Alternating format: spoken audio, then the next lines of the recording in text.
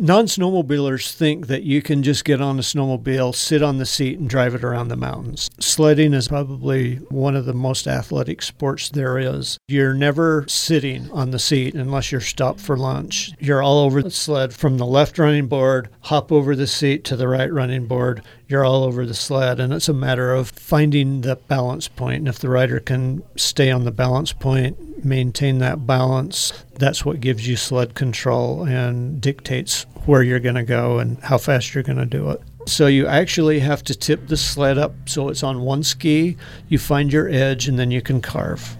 What I do worldwide is teach people how to ride snowmobiles and be able to navigate safely in the backcountry and return home. Leader of the pack.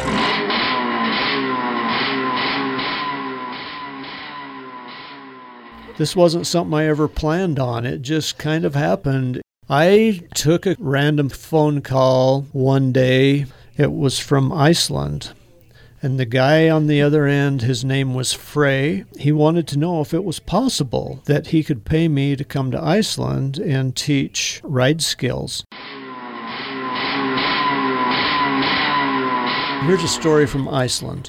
I had actually finished my work in Iceland, and this was a free day, and my host had decided he wanted to take me to the top of the volcano that erupted and shut down the airspace some 10 years ago across Europe.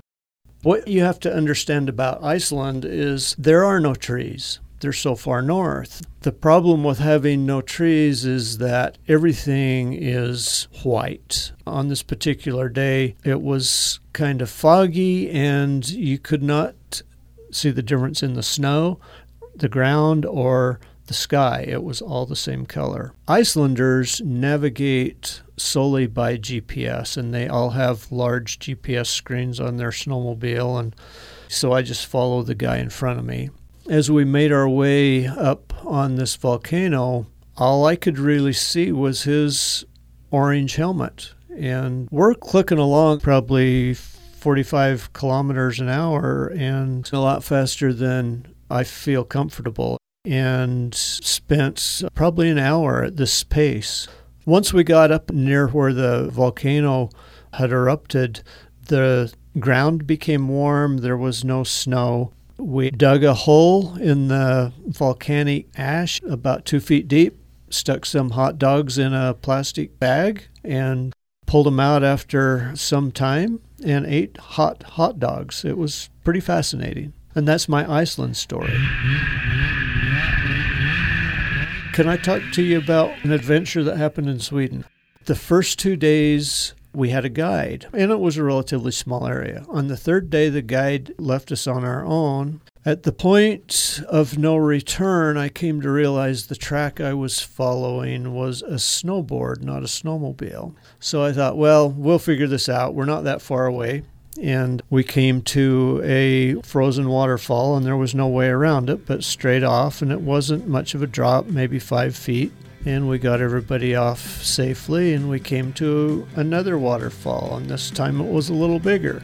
After a fashion, we navigated that, and we came to another waterfall, and this time it was a little higher, and when I went over the edge, my snowmobile lawn darted into the waterfall. It went through the snow and into the water. It took us time to dig it out, and we kind of filled the hole up with snow, and we got everybody off of there safely. And we came to another waterfall, and this time we had to use ropes to let the sleds down. And it was getting dark, and I'm a bit worried about my clients and concerned they were going to be scolding me, but that was the best snowmobile adventure they'd ever been on in their life. They learned a lot, and they want to do it again.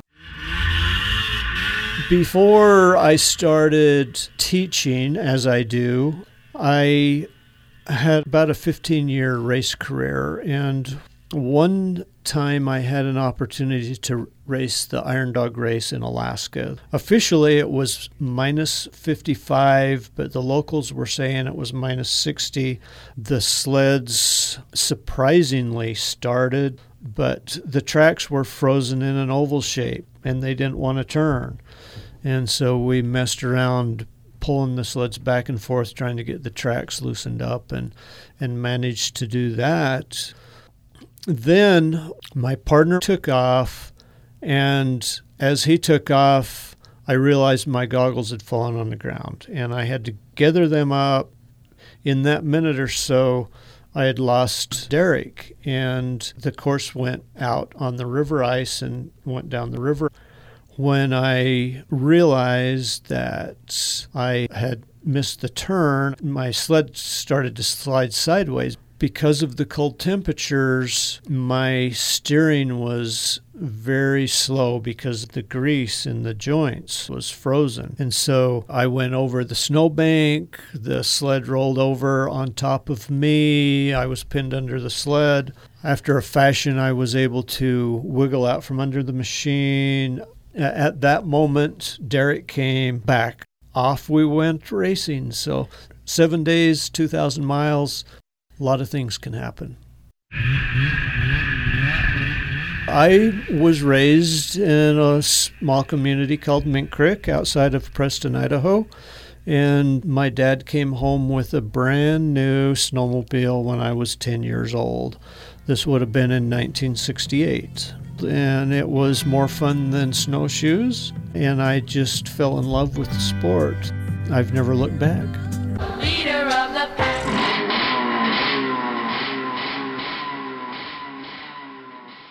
This is Kirsten Swanson And this is Mary Hears. for Crossing Borders on Utah Public Radio. The UPR Original Series Crossing Borders is a year-long storytelling project between UPR and the USU Office of Global Engagement, providing services for international students and scholars, and facilitating study abroad opportunities for students and faculty. Details at globalengagement.usu.edu. And to explore more of the Crossing Borders series, head over to upr.org.